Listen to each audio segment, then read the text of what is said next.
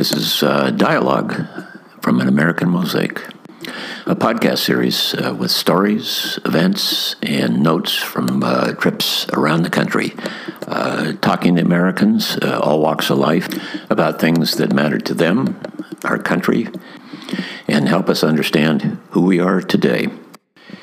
This is a very special episode. I was so taken with the what I consider the star of the inauguration, the presidential inauguration, and it's the poet laureate Amanda Gorman, a young lady who was just absolutely amazing.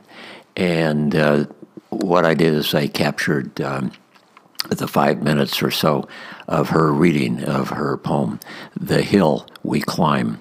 It is totally amazing. It's uplifting, and I think that it says an awful lot about who we are today and where we're going. And she wrote this just after the attack on the Capitol on January 6th, and it's pretty amazing. So enjoy. I hope you listen to the whole thing. It's amazing. Just a little over 5 minutes.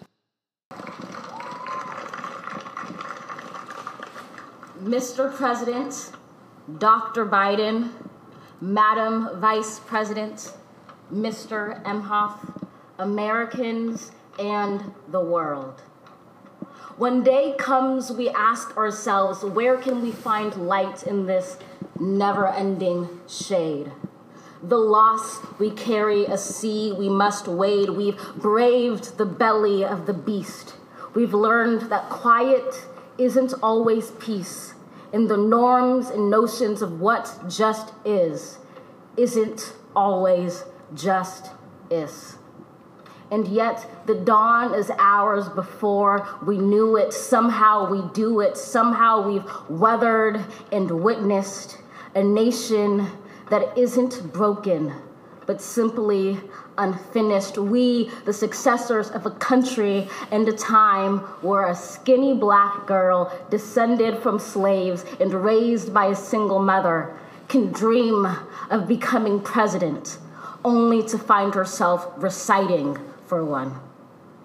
And yes, we are far from polished, far from pristine, but that doesn't mean we are striving to form a union that is perfect.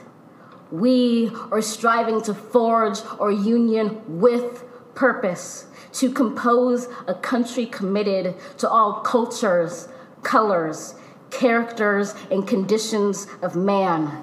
And so we lift our gazes not to what stands between us, but what stands before us. We close the divide because we know to put our future first. We must first put our differences aside. We lay down our arms so we can reach out our arms to one another. We seek harm to none and harmony for all. Let the globe, if nothing else, say this is true.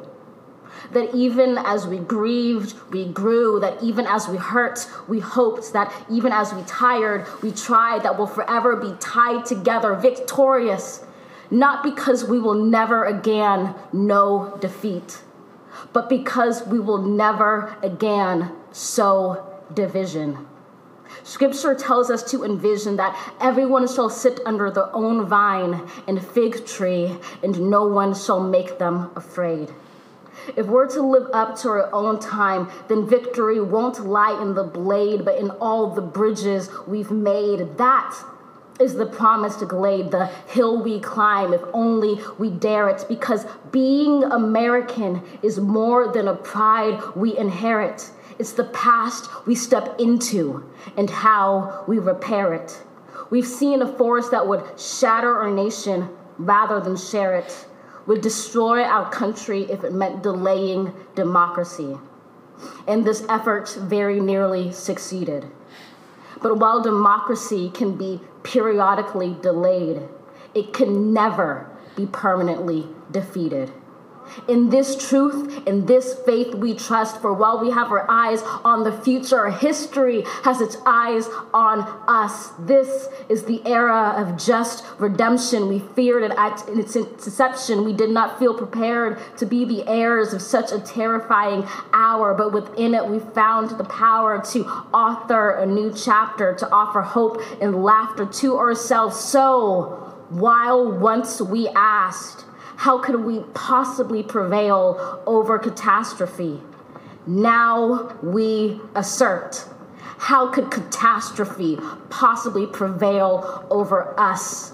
We will not march back to what was, but move to what shall be, a country that is bruised but whole, benevolent but bold, fierce and free.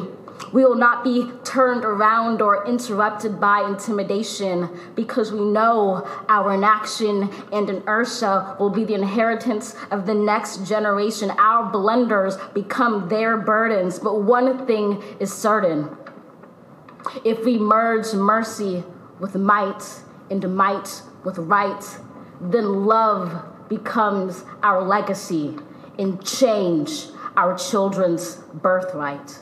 So let us leave behind a country better than the one we were left. With every breath from my bronze-pounded chest, we will raise this wounded world into a wondrous one. We will rise from the gold-limbed hills of the west. We will rise from the wind-swept northeast, where our forefathers first realized revolution. We will rise from the lake-rimmed cities of the Midwestern states. We will rise from the sun-baked south. We will rebuild, reconcile, and recover in every known nook of our nation, in every corner called our country. Our people, diverse and beautiful, will emerge battered and beautiful. When day comes, we step out of the shade, aflame and unafraid. The new dawn blooms as we free it. For there is always light, if only we're brave enough to see it, if only we're brave enough to be it.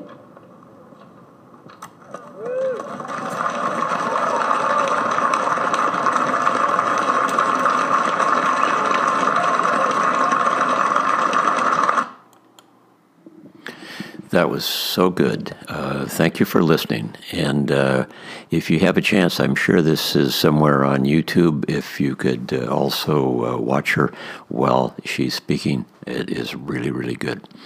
Again, thanks for listening to this episode. And if you like this podcast series, please subscribe.